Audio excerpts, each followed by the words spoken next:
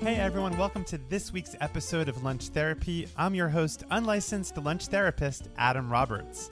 My patient today, Lori Woollever, spent nearly a decade working as Anthony Bourdain's Maine lieutenant.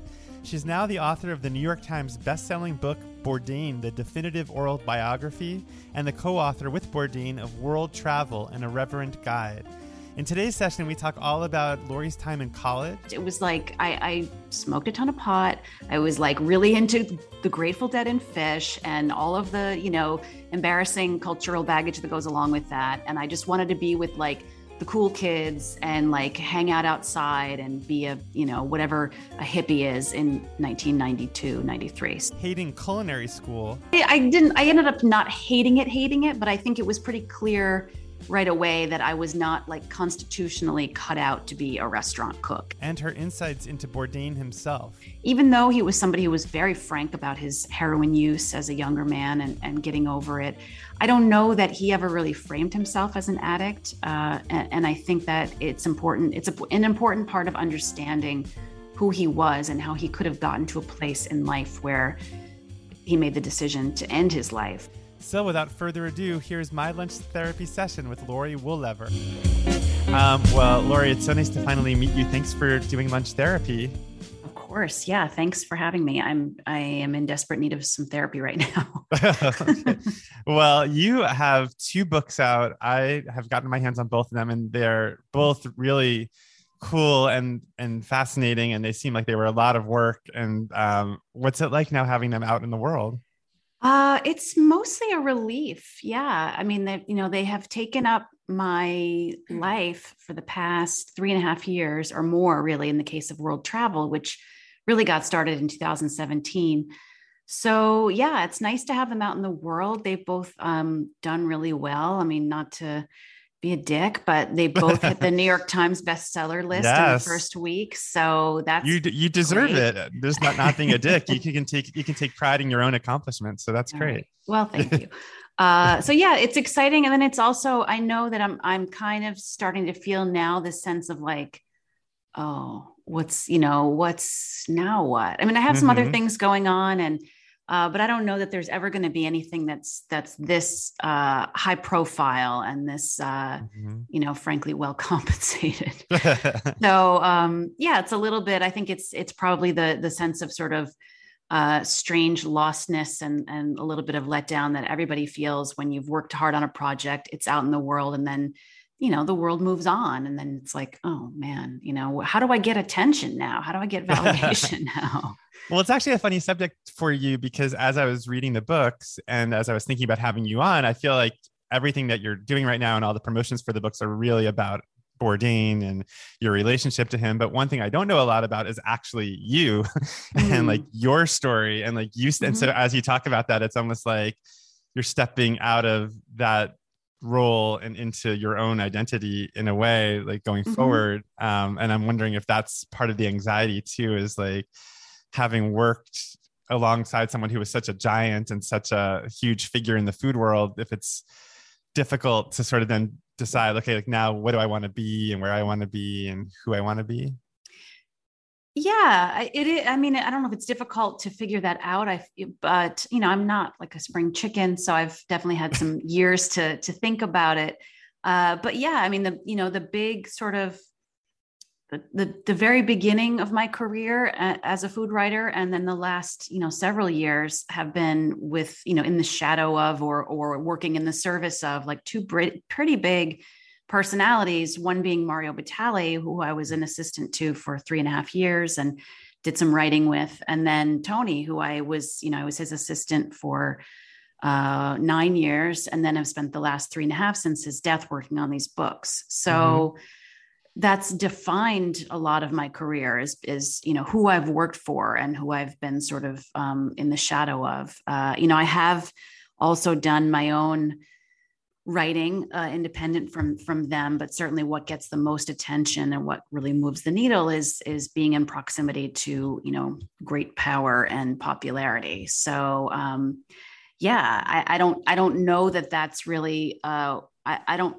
think that I probably will move into that position again, although, you always have to serve somebody, as Bob Dylan said. Right. Oh, kill me for quoting Bob Dylan within the first 5 minutes of this interview. You're doing great. This is great. Yeah. This is therapy. There's no judgment here. So quote right, whoever you want. Yeah. No one's listening. But it's no, well, yeah, probably. I mean, having read the book, I mean, it makes me think immediately of the description of Bourdain as just sort of like the narcissism inherent in being that successful, and that I forgot who it was. That's like basically like you almost have to be damaged or broken to like want it that badly, like to have the ego or to need that kind of attention, to always want more and always want that gratification and always want the limelight on you. And it feels like with you, I mean, just based on the jobs you just described, it's not about you being in the limelight. It really feels like for you, it's about doing the work. And what's interesting about the oral history is I noticed when I was reading it, it feels like you kind of disappear in it. It's like you're there in the introduction, and then it's all these interviews with all these people. And throughout, I was like, I wonder what Laurie was doing in this scene, or like what her take on this scenario is. And so it's kind of interesting. It feels like you're truly a writer in the sense that it's not about you, it's about the story you're trying to tell, if that makes sense. Yeah, well, that's a very flattering thing to say, and I appreciate it.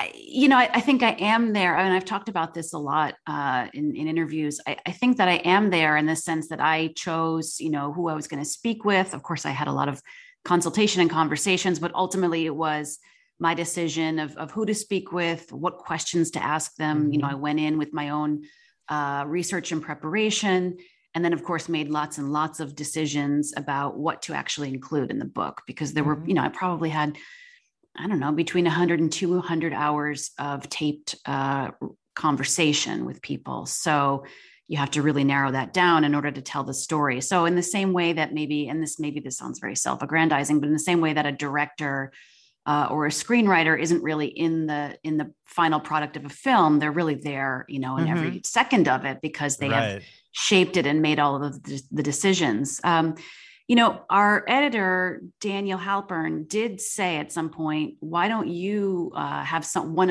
interview you and then include, your recollections in the oral biography. So I did have someone interview me, and ultimately I just, it was a really useful exercise. And I think we both got a lot out of the conversation, but first of all, I had somebody who was a little bit reluctant to be interviewed for the book. I said, well, why don't you interview me? And then that kind of softened him up. And then later he agreed to let me interview him. But ultimately I thought, well, there's nothing that I have. None of my stories are so, they don't necessarily move the narrative forward that much. And, as compared to a lot of the people in the book, I didn't spend that much time in the same room as Tony. I mean, we had a very close working relationship, but a lot of it was, from different places because of how much he traveled. And because certainly at the beginning, when I started as his assistant, I was a mom with a newborn at home. So I wasn't traveling. I wasn't going to an office. I was really kind of like sitting in my apartment for big stretches of time. So yeah, I just felt like, I don't know, it wouldn't have added anything to put my stories in there. And I think it may have even taken away, or been a little bit distracting to have me kind of breaking in as me. So I left myself out, and I feel good about it. Oh yeah. And actually it's interesting as you talk about it, because it does make me feel like your presence is there, and how also in like what you include to choose, what you choose to include about the portrait of him, and especially towards the end where it's really starting to feel like he's starting to change a bit. And, there are things that he does and stories that are included that, if somebody wanted, and I think you said in your introduction that this isn't a hagiography, this isn't meant to just all be flattering. So I think that absolutely there's an authorial sense of, I want to paint a full portrait of Bourdain. So absolutely you're present. But I guess also there's a certain egolessness about it, I guess is what I was trying to say, which I admire about the book. It's not about you so much as it is about him. So. Right. Yeah. I mean, I do struggle with ego. So again, I'm my ego is gratified by hearing that I haven't allowed it to seep into the work in a negative way. So yeah, it's, I think I still do. I mean, I have my own perspectives. I have my own, stories, some of which I've written for other publications about, nice moments with Tony, or, useful or introspective moments with Tony, but yeah, I felt that there were so many people that had different perspectives from mine, and a lot more experience, one-on-one with the person in the same space. So I kind of wanted to let them have, the pages go to them and let them tell their stories. And it painted such a full portrait. I mean, by the time I finished, it was like I was sad. I was like kind of like not joyful, but like sort of like happy for the life that he led. I mean, there were just like all kinds of mixed emotions, and just what a complex person he was, and so smart, but also in so many ways like sort of not self-aware enough to understand what he was doing. So like there's just a lot of layers to it. But before we go too down this Bourdain rabbit hole, I think we need to shift the attention now onto you, by asking you, what did you have for lunch today? So I had some leftovers last week. Was it last week? I think I made a big batch of a variation, a much greener variation on the extremely controversial Alison Roman stew, the chickpea coconut stew. It's not extremely controversial, but I suppose it's one of the things that people like to argue about and talk about when they talk about Alison Roman, whom I know personally and like quite a lot. Just want to put that out there. So I really, I like the stew, and I made a batch of it last week and put like 3 or 4 times the amount of greens in it that are called for in the recipe, and none of the herbs, because I don't know. Sometimes I buy herbs and I use as many as I need for a recipe, and then they end up like a black clump of slime in my in my fridge. So anyway, and then I stuck the immersion blender into it and made it kind of more soupy and a little bit more homogeneous, but left some chunks too. Anyway, I ate a couple of portions of it last week, and then I went away for a long weekend. So I stuck it in the freezer, and I had that, I had a portion of it today for lunch. It's delicious. I mean, not to make this about me momentarily, but I did a very similar thing last week where I made a soup with white beans and like all kinds of vegetables and greens, and I froze it. And then I just got a microwave after 20 years. So I microwaved my frozen soup yesterday, and it was delicious. So I'm right there with you. God bless a microwave. I mean, it's not for everyone, but I can't imagine. I've never not had a microwave in all my adult and really like since I was a kid. I have no snobbery about it. I think it's great. Like, am I going to cook a Thanksgiving turkey in it? No, but like it is, for frozen stuff, for reheating leftovers, it's great. It's making a comeback, I think, because David Chang and Priya Krishna have a book coming out about the microwave. And I feel like, there's like a new attitude, like it's a class thing to like frown upon a microwave. And so I think I took in that Alice Waters-y like thing for a while, like, I can't have a microwave in my kitchen, but now I'm over that. Yeah, they're great. Okay, well, let's analyze your lunch for a little bit. Well, the first thing that occurred to me as you were talking through your lunch, sometimes I just listen to like how a person describes their lunch, and it just immediately caught me with the Alison Roman of it all. It feels like that piggybacked nicely off of the Bourdain of it all, and then even the Mario Battaglia of it all, which is to say like that do you gravitate to controversial figures, and what's your relationship to that, and has that always been true? I don't think I gravitate to controversial figures. I do think that I get along well with people who have big personalities and who have a lot to say, and who are sometimes a lot.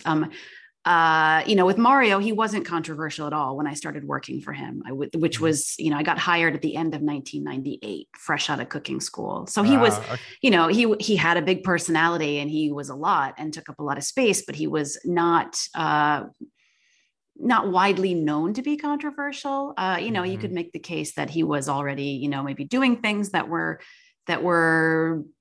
controversial, but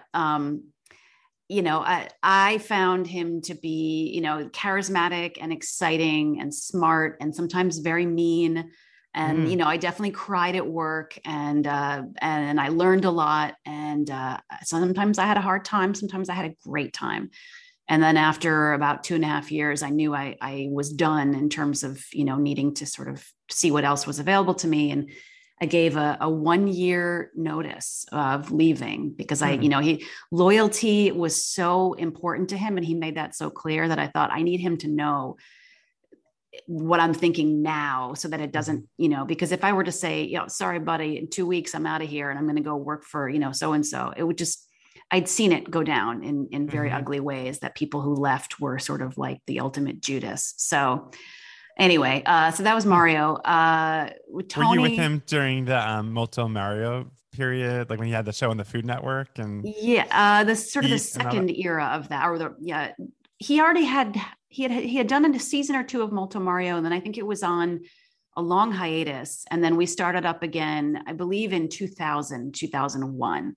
And that was the first time that they had a new set, they had a new director, and there was the sort of peanut gallery of three Yes. guests that he Jake was. Gyllenhaal and the cast of The Sopranos and all those people. Yeah, I mean, so I that watched was. that, yeah, religiously. I mean, I think I'm a Mm, good cook probably because I watch that so often. Because mhm. I mean, it's so weird to talk about him now, but like when he would do that show, it was extraordinary how much food he would make, and it'd be like in like 30 minutes he would make like an appetizer, an entree, a pasta, and a dessert or something. It'd be like, Mhm. how did he just do that? So Yeah. that's Well, I cool. mean, the answer is like, 15 cooks and producers and, a Uh, lot of swap outs, a lot, you had, 6 stages of every dish available. But also, I mean, not to downplay it, like he, for his well documented faults and crimes, he was very good at, very good at making food television, a really good educator. I mean, so much knowledge there and really able to impart the knowledge in an entertaining way in a short amount of time while cooking. I mean, mhm. this it's multitasking and entertainment, and not everybody can do it. He was really good at it.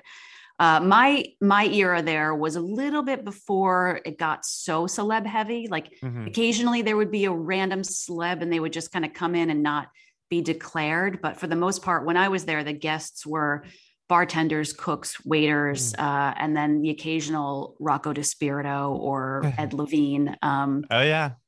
I can't recall if there was ever anybody, with a higher profile than that when I was there. But then, then the true celeb era came after I was done. Right.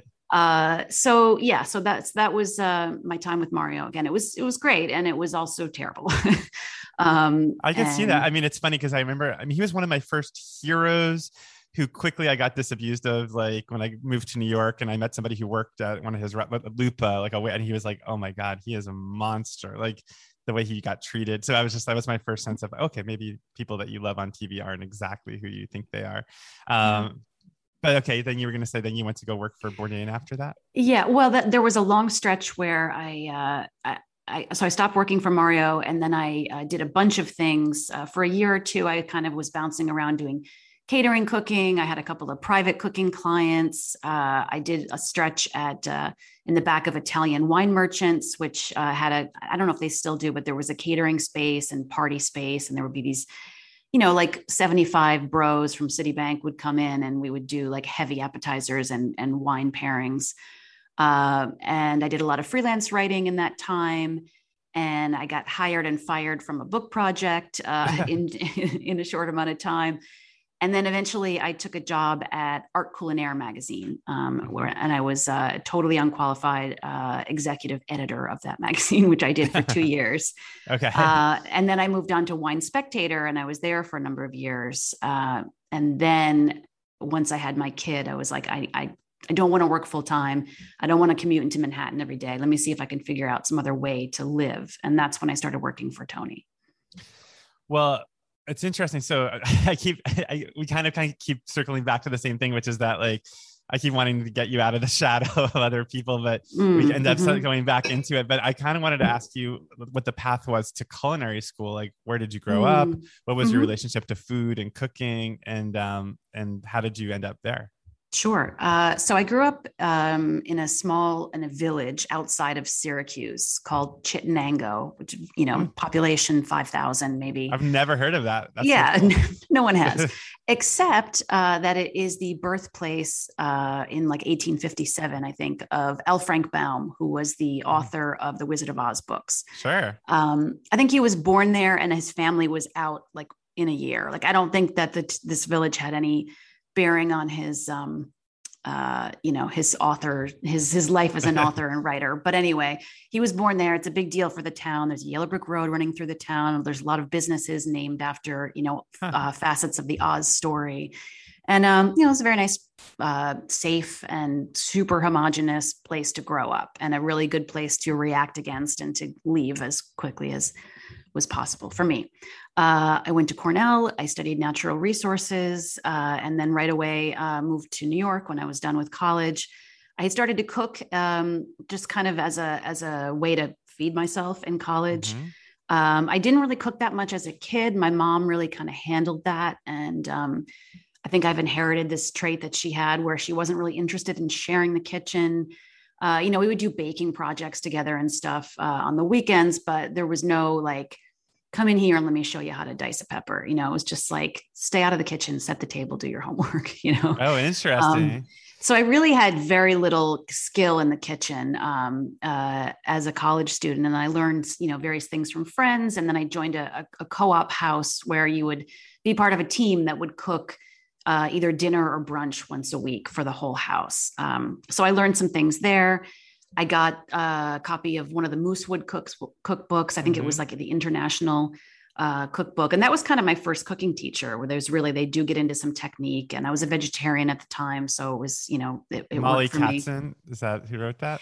I think so. This might've been one of those post Molly Katzen period books that was written sort of like by the collective. Like, I don't recall that there is a one credited author for that one, but I'd have to look at it. But it was the international cookbook. So it had, I was also I was learning some basic skills, and then also learning some stuff about, foods from around the world that I had never, heard of or tried. Having grown up eating, spaghetti and meatballs, steak and French fries, burgers, ham steaks. I mean, it was, I grew up in eating like typical American dinner food, What was your family's background? Like where were your grandparents, great grandparents? Like where were they all from? Mm-hmm. My mom's side of the family, my grandparents had roots in England and Ireland. So whatever culinary tradition you want to ascribe to those places is probably correct. And then on my father's side, my grandmother had been born in the Ukraine, which may have been Poland, when she was born. It was, she came over in like 1915 or something. So there was a little bit of Ukrainian sort of, but it was mostly I don't know, Easter eggs, like beautifully dyed Easter eggs. I don't know that there was much Ukrainian food. And my grandfather on my father's side, they had been in New York State since like the Revolutionary War, but they were Palatine Dutch. So again, whatever that means, it didn't really have a bearing on what was on the table. But my grandmother on that side really was a tremendous cook. And they were really old people who didn't really go to restaurants or get convenience food or fast food. So, whenever we would visit, it would be like, on a Sunday in August, there would be like a turkey, mashed potatoes, stuffing, 6 different vegetables from the garden, beautiful pies with homemade crusts and homemade whipped cream, big glasses of whole milk. I mean, you would just absolutely pass out after lunch, but it was great. Ginger snap cookies that she would make with saved bacon fat. So that was a beautiful example, of really rich kind of farm style home cooking, although there was no farm, And this was your father's mother? Yes. Yeah. So you had that example of like a rich, abundant, like food culture in your family, but it's interesting to contrast that to the way you described your mother in the kitchen as sort of pushing you out. Like I kind of find that psychologically fascinating to be like pushed out of your mother's kitchen and then creating. I relate to that too, in the sense that, but in a different way, which is that neither of my parents cooked. So when I went to college and stuff, I started cooking for myself in a way to sort of nurture myself and feed myself, and it became like my own way of like giving my own familial warmth to myself, if that makes sense. So, but it's funny that you had both examples in your childhood but I was going to ask you, what did you major in college? You mentioned going to Cornell. What was your major? Yes. So my major when I started was communications. Because I really wanted to be an English major, and I wanted to be a writer. So, and I wanted to study literature. Cornell has within the university, there are state college divisions and there are private college divisions. And obviously the state college divisions are much cheaper, especially if you're a New York State resident. So like there's the College of Agriculture and Life Sciences, and that's a state college at Cornell. They had the communications department, oddly. I didn't think about it too hard. I was just like, all right, well, we cannot afford for me to go to private arts and sciences at Cornell, but we can, with some loans and stuff, we can swing, the state college. So I started out at communications, and it was not for me. It was basically was communications in the service of agriculture and Department of Environmental Conservation. And, it was an extension of those sort of more public service oriented things. And it just wasn't what I wanted to do, books and poetry and creative writing, Although communications is related to where you ended up, though. I mean, working with Bourdain and stuff, it's like that. It's true. It's like true. Media oriented. Yeah. Yeah. I just, as a college freshman, I thought, I have this one opportunity to be in college. I don't want to spend my time with this stuff, I think if I had stuck with it, if I had been smart enough to sort of understand what it was and what I could have gotten out of it, it probably would have been great, but I was just like, it's not where I was at when I was 18. So I switched to natural resources, which I was interested in theory, in terms of, environmental conservation. To be honest, it was like, I smoked a ton of pot. I was like really into the Grateful Dead and Fish and all of the, embarrassing cultural baggage that goes along with that. And I just wanted to be with like the cool kids and like hang out outside and be a, whatever a hippie is in 1992, 93. So, got it. So that's what I did. As it turns out, I didn't really have a great head for science and math. So I struggled a little bit, but I got through. I did all right. I wasn't a terrible student. I wasn't a great student. And so I learned about forest management and stream management and, it's some fairly dry stuff, but you did take a lot of outdoor classes and, it was cool, in some way, but not something that I actually wanted to pursue as a career. So, I did, my first job out of college was at the, Brooklyn Botanic Garden. Cause I thought, well, if I had spent a semester in New York as an undergrad, and I thought, and I had done a urban gardening internship and I liked that. So I thought, well, I really want to live in New York. And here's a skill that I've got, I've got a little bit of experience with this whole urban gardening thing. Maybe I can make a go of that, but not so much. I don't know. I was too lazy and not invested enough in the whole thing of it to really, make a career of it. But it was a way for me to get to New York. I had the courage to move to New York because I had a job lined up. It feels like there's like a lot of ambivalence that like, it's sort of like you want to do good, but then you also want to smoke pot. Like it's like, but it kind of is interesting I know I keep bringing it back to Bourdain in the book, but there seems to be a parallel there with like him going to like Madagascar. I was thinking about like seeing the poverty that he saw on those trips, but then also making a TV show and like being a star. Like that seems similar in a weird way to like you're kind of vacillating back and forth between like, doing public goods or doing public service, but then also not. And I don't know, there's something in there that I find kind of interesting. So I never really, where my brain went. Yeah. I love it. I never really considered that parallel, but it's true. It's like, you want to be a good person. You want to make it leave a positive impact on the world, but you also want to like have a good time and indulge your passions that are not necessarily, the most high-minded. Yeah. And by the way, like smoking pot in college and like not knowing what you want to do with your life is probably a healthier path than I think just immediately being like, I'm going to be this, and then just doing that for the rest of your life. It's like, then you never got a chance to like search within yourself and figure out who you are. So I don't think there's any shame in that. Yeah, it's who I was. I mean, I certainly knew plenty of people who were like, I'm going to medical school and never deviated from that path. And, and then plenty of people in the middle, but that just wasn't who I was, I still am like, what should I do with my life? Me too. Yeah. That's why I'm doing this podcast. And like, maybe people will tell me what to do with my life. So when did culinary school kick in? That was right after living by yourself? Yeah. So that was your question. So I moved to New York after college. And after I quit the Brooklyn Botanic Garden after about 6 weeks, the job that I really wanted that I applied for, didn't get, and then ended up getting a few weeks later was as a private cook for a family. Mm-hmm. And I didn't have a lot of skills, but I had some skills that I had sort of put together in college, basic like cooking skills. And this family, what they wanted was somebody to do really basic food. This was the 90s. People were still very on this fat-free thing as far as, having a healthy diet. So I was able to do, whole wheat spaghetti with a jar of sauce and steamed vegetables and, a grilled chicken breast and the food that they wanted to eat. I was able How did to you make get for them. how did you get this job? I mean, where did you even hear about this job?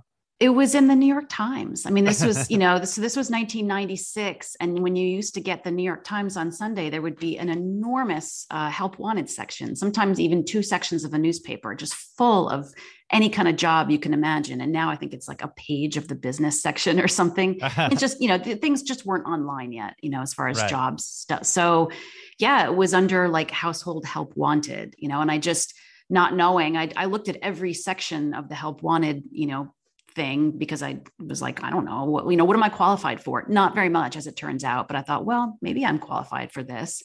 So I applied for it. They interviewed me. They ultimately hired somebody who had professional training, and then they quickly fired her because she just couldn't walk back her skill set. Mm-hmm. She was like, well, but I'm going to add butter because it tastes better, and she was just Right. doing things at the level that she wanted to. And they were like, no, we really just want, a vegetable steaming robot. And that was, I was very willing to do that.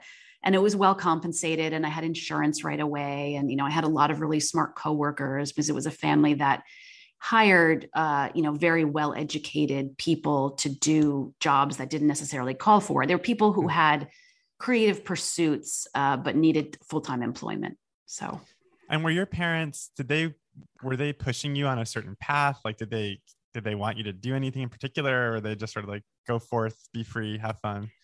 Yeah, I think they recognized that I really hadn't figured out what I wanted to do. I remember my dad saying at some point, because I was sort of applying for a million jobs and taking them and then not taking them. And, I think when I finally settled into this job, my dad was like, you probably ought to like just stay put for a while, like Mm-hmm. this private cooking thing isn't your ultimate, destiny, but like just stick with it for a year or two, which was good advice.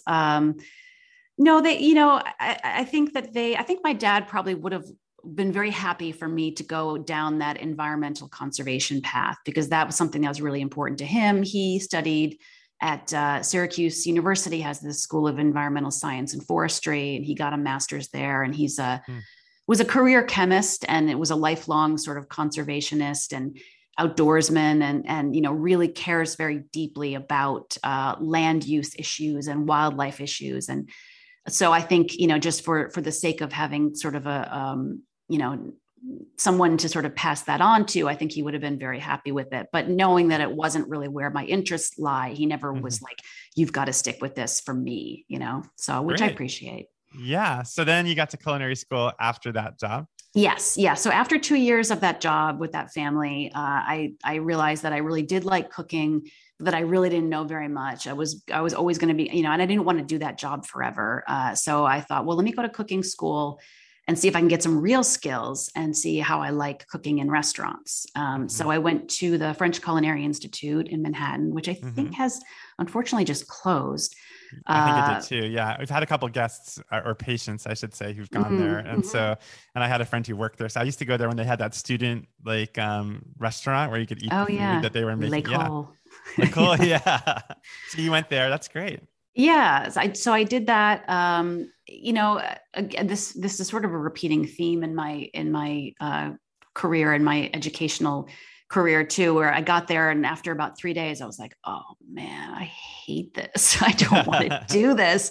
And I ended up not hating it, but I think it was pretty clear right away that I was not like constitutionally cut out to be a restaurant cook. And that was absolutely what the training was. I mean, at that point, especially, people didn't go to cooking school to be food writers or to be, do any of the other number of things you can do with a culinary degree. It really was like, you are here to learn how to be a restaurant cook. And, I again, I'm a little bit like lazy. I was, especially was very lazy then and, pretty out of shape. And it was like, I got to stand up for like all the whole time and it's Right. hot and, I got to work with people and get along. Like it just, so I love cooking I'm so glad I have those skills, but I was, I knew in my gut that like, I wasn't going to be a restaurant cook, or at least not for very long, that I would do it as, if for the minimum period that I had to do it in order to establish some credibility, but that wasn't going to be, what I would pursue. What changed though? I'm so curious as somebody who's a big home cook who's never been to cooking school, like when you got out of cooking school and you went back to cooking for yourself or for other people, what was different? Like what about your approach changed? Well, it's definitely more organized and more willing to take risks, I guess, or, much more confident, having successfully, having learned how to build sauces and how to, how to cook things properly and how to cut things properly and how to, just the basic skills. I mean, I definitely tried to show off for a while. I remember going to my parents' house and, insisting on making like reduced pan sauces. And they were just like, can we just eat dinner? Like, what are you doing? Right. So yeah, I mean, it opened up my world and I became I think a more interesting cook and, faster, more organized, cleaner.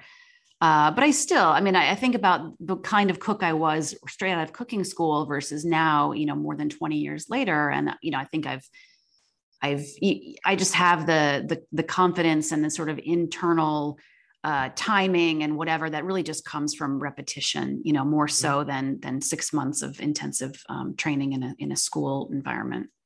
Well, also, I think it prepared you to deal with personalities like Mario Batali's and Anthony Bourdain's because they were chefs, and it's like that experience of being in a kitchen and being in a restaurant kitchen and understanding the philosophy of it and the group mentality, or just like that everyone's there to get their job done. Like I don't know, I feel like that must have put that in giving you the preparation to deal with those kinds of personalities, I would imagine.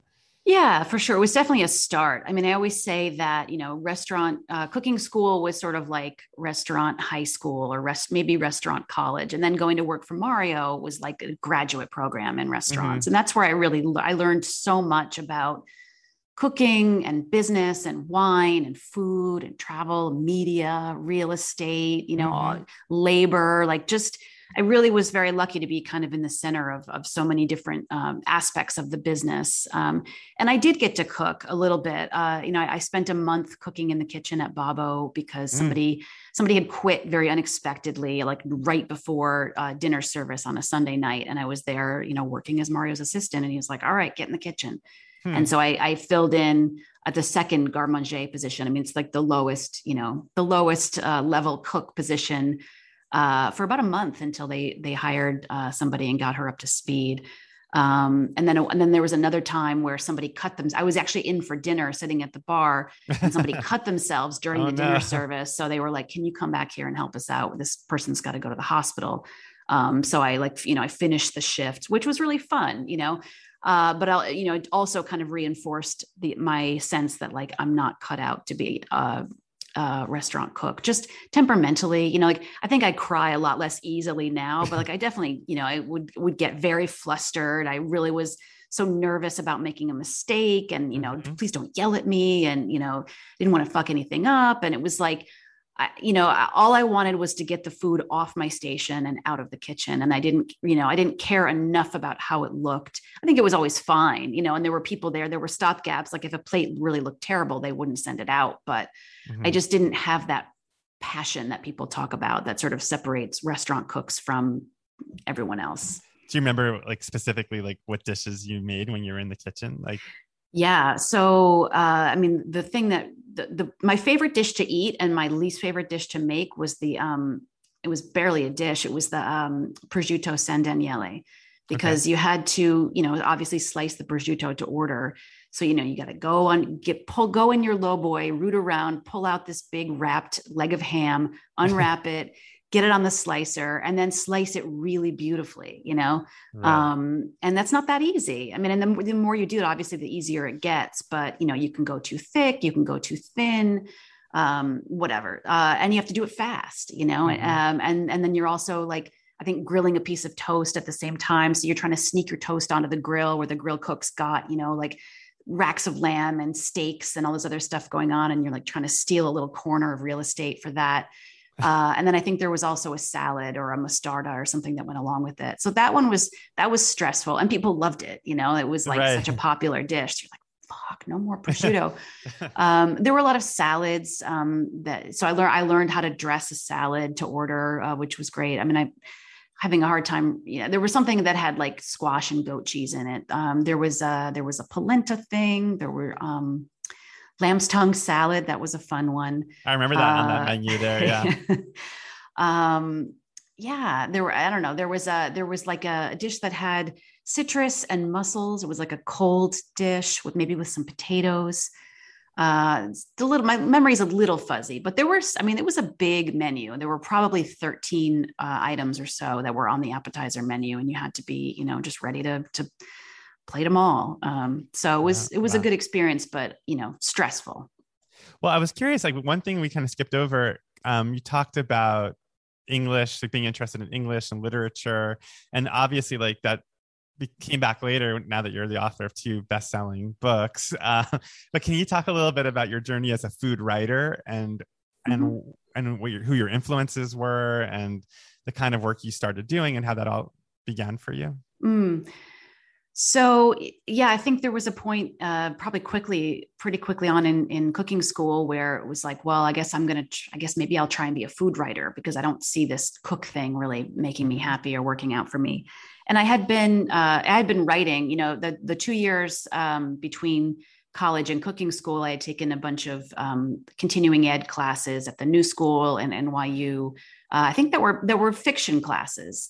And that's where I thought I was going to sort of focus my writing energy. And then once I got into cooking school, it was like, well, let's be a little more practical. So when I went to apply for the job with Mario, I said I wanted to be a food writer.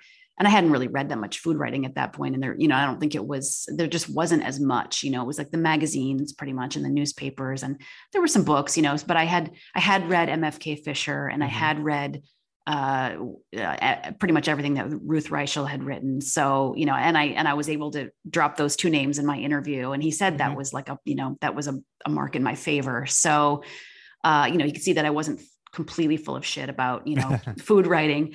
Right. I don't know that either of those 2 writers were necessarily influences on me. The one piece of writing that I sort of felt like, oh, okay, I think I can do this was not even really about food. It was David Foster Wallace, not to compare myself to him as a writer at all, but I had lobster one.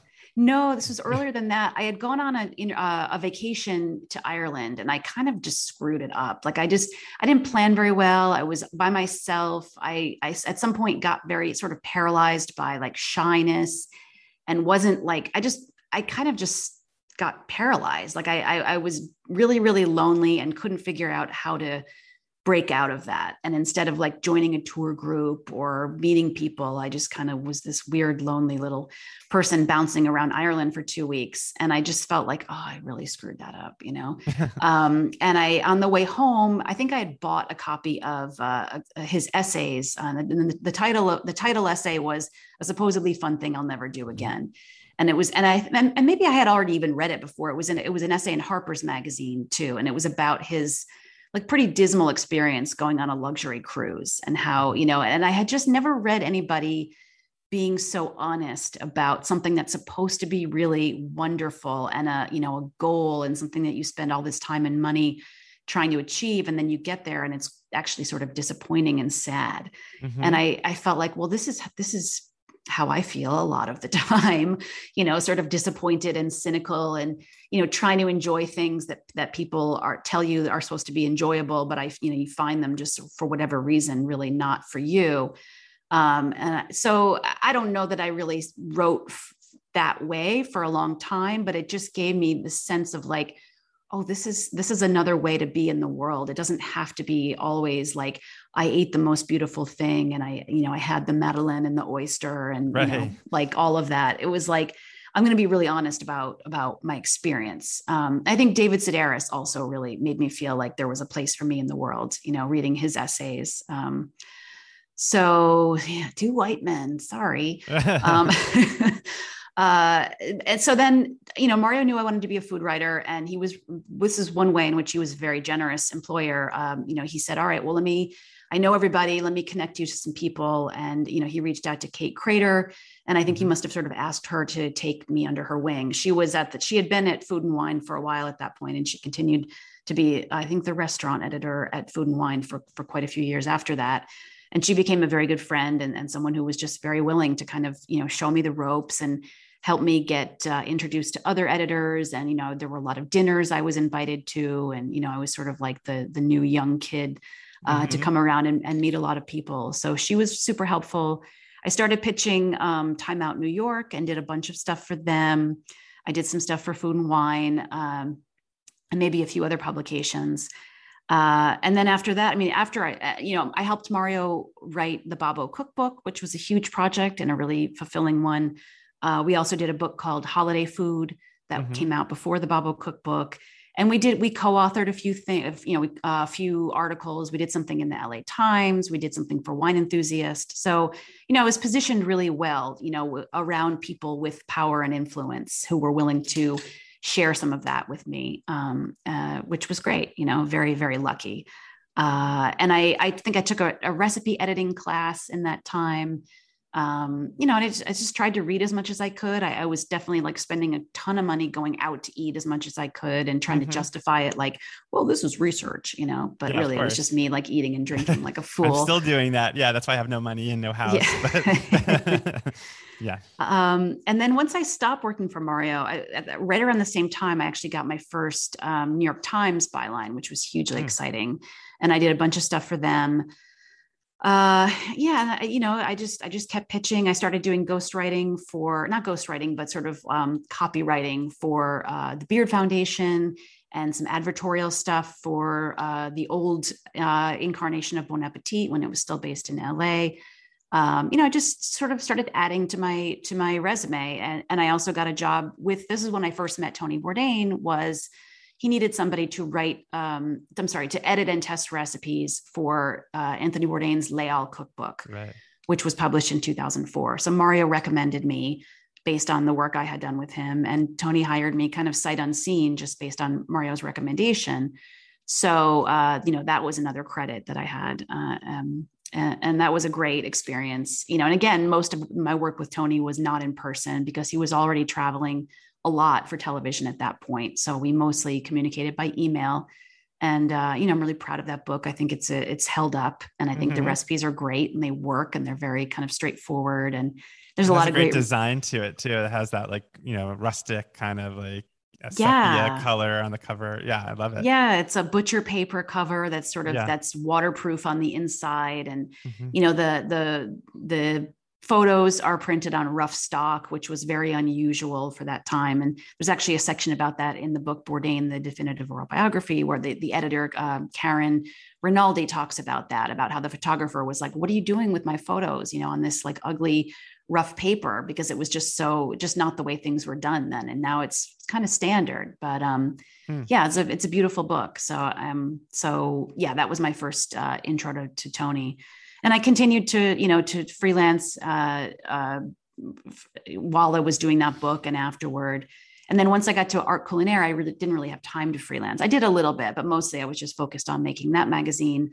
And then the same with Wine Spectator, where we were, if not forbidden, I think we were forbidden or at least heavily discouraged from freelancing for anyone but other titles within the M. Schenken world. So I didn't freelance that much, but I did a lot of writing for Wine Spectator. So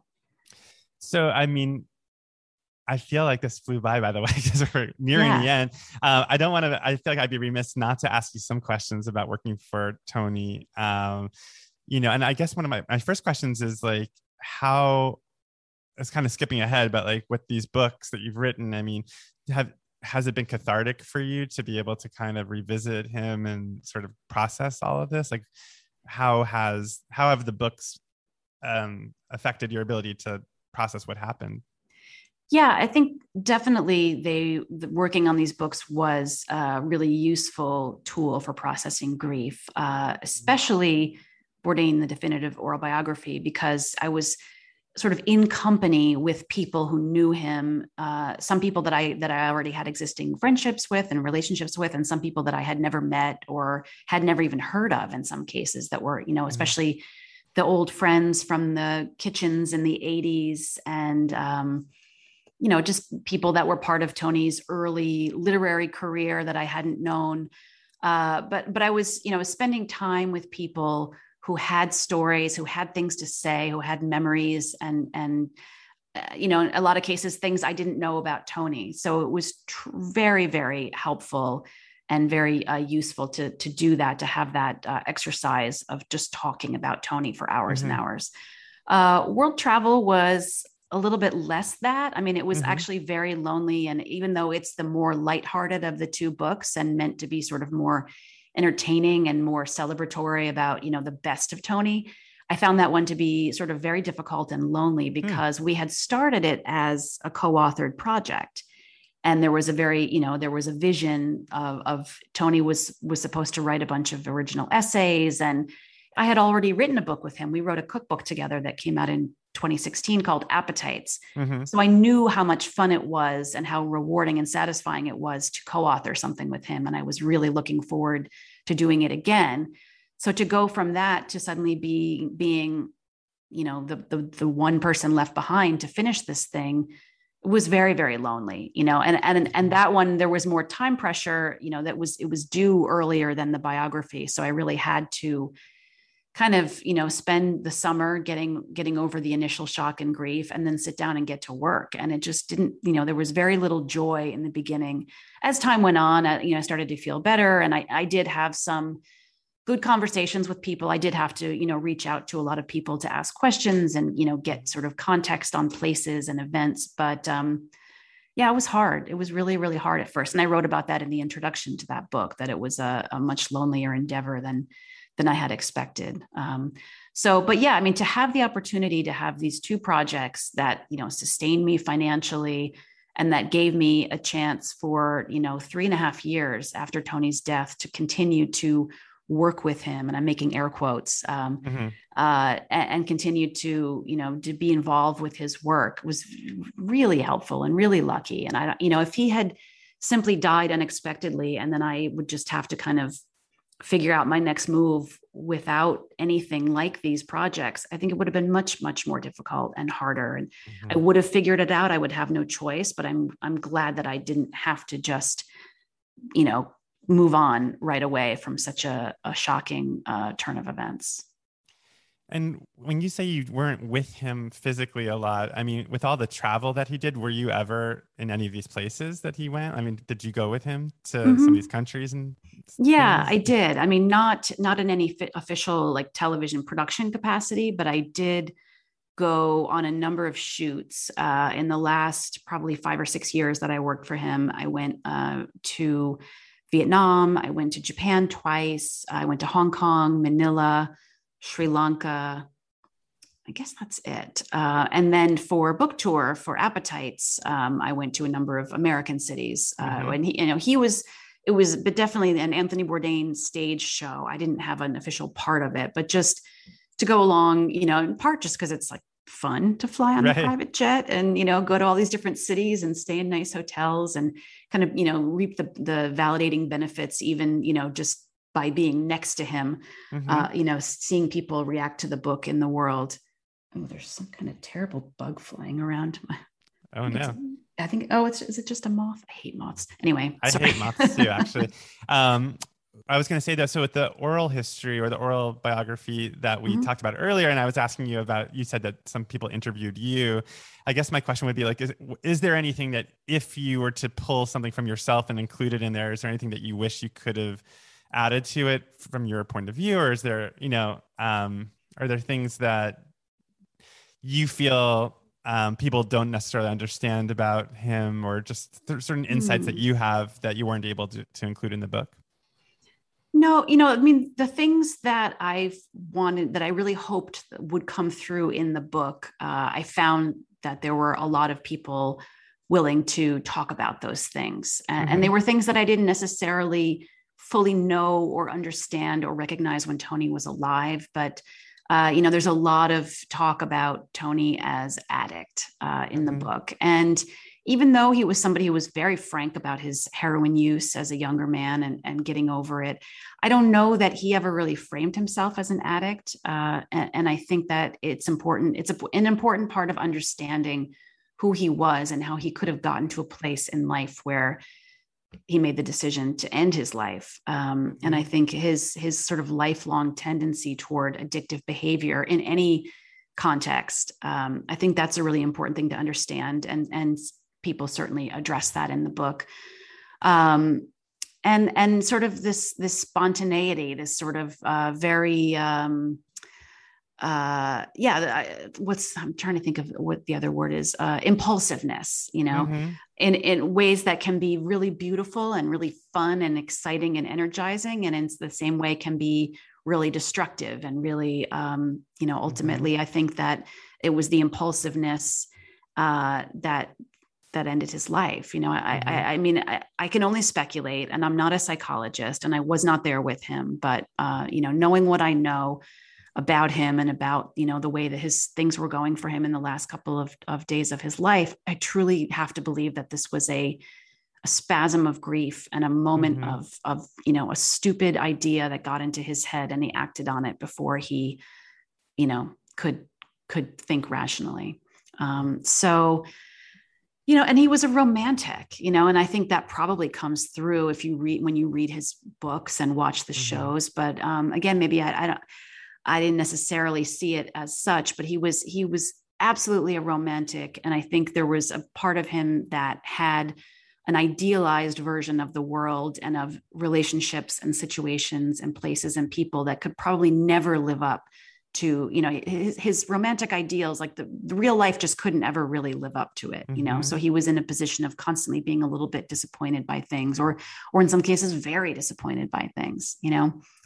So I think all of that really did get addressed by people who knew him, and my own stories are just kind of nice little moments. And I had some really tremendous experiences traveling with him, and we had some great conversations when I worked with him. But some of those I'm fine with keeping to myself. And I think there are some, as much as this book very much, I think about what would he think about this book, and he probably would be, parts of it would probably be very mortifying to him, and parts of it would probably be very gratifying, because there's so many people really sharing all of the great stuff that they saw in him, and all of the great impacts that he had on their lives. But everyone deserves to have some things that remain private, even in after they've been exposed in a biography and a film. And, my colleague, Tom Vitale, has another book called In the Weeds, and he wrote very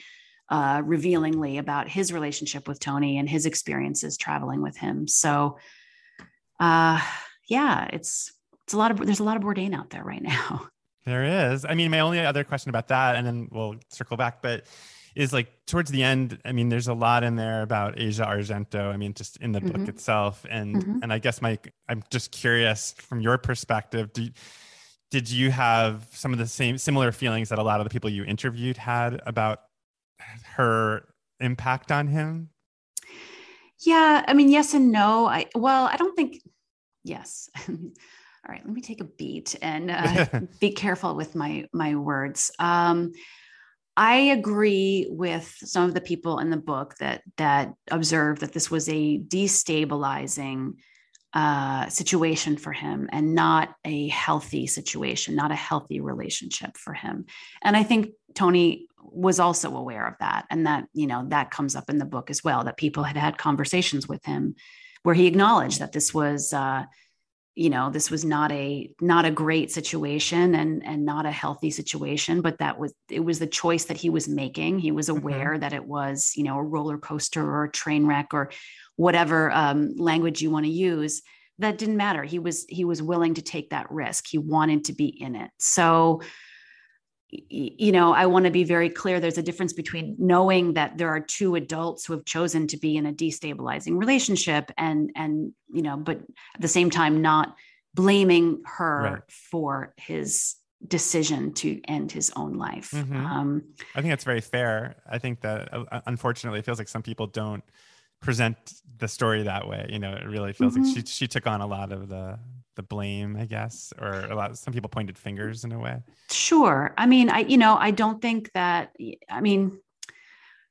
I don't think he would have been in the tough place he was at had it not been for that relationship. But, we can only speculate. Who's to say it wouldn't have been something else, someone else, or some other destabilizing situation that might have gotten him to a point of desperation. So, I don't have a lot of warm feelings about that whole situation. I don't, but I will also admit that at the time that it was going on, I didn't necessarily see it through I thought, well, he's really happy. And, this is very romantic and it is very exciting for him. And he's having this really incredible sort of peak experience. And, there were some things going on in my own life that were in some ways kind of mirroring that. So I was like, well, look, Tony's doing it. Tony's really like taking the risk and living on the edge. And, I'll take my cues from him, so yeah, it's a complicated situation. And I wish that he had, been in love with someone that had a stabilizing effect on him, but that was not the path that he chose. Well, I appreciate you being so open and candid about all of this. I'm going to give you an easy final question, which is always the last question of my podcast, which is, it starts with, what did you have for lunch? But it ends with, what are you having for dinner tonight? Good question. I have some chicken thighs in the fridge, and my planning has only includes the chicken thighs. I'm going to probably, after we get off this call, I'm going to take them out and salt them and let them, sit uncovered, salted in the fridge for a couple of hours. And then I'm probably going to walk down to the corner and buy some green leafy vegetables. And you love your green leafy vegetables. I do every day. Gotta get them in. And so I have a 12 and a half, almost 13-year-old son, who is with me half the time and with his dad half the time. So he's with me tonight for dinner. So, I'm going to have to find something that's appealing to him, and green leafy vegetables are not it. So there probably will also be, I don't know, a cucumber or some carrot sticks or something that's a little more interesting to him. And then a starch of unknown origin, perhaps some potatoes in the microwave. Oh, bring it full circle. That sounds great. Yeah. Well, Lori, it was so nice to finally meet you, and congratulations on the books and how well they're doing. And I'm actually very excited to see what you do next. I think it's going to be something really cool. Let's hope. Let's hope it's cool and well compensated. Yeah, may that happen for you. Well, thanks again for talking, and good luck with your dinner. Thank you. All right. I'll talk to you soon. Okay. Goodbye. Bye.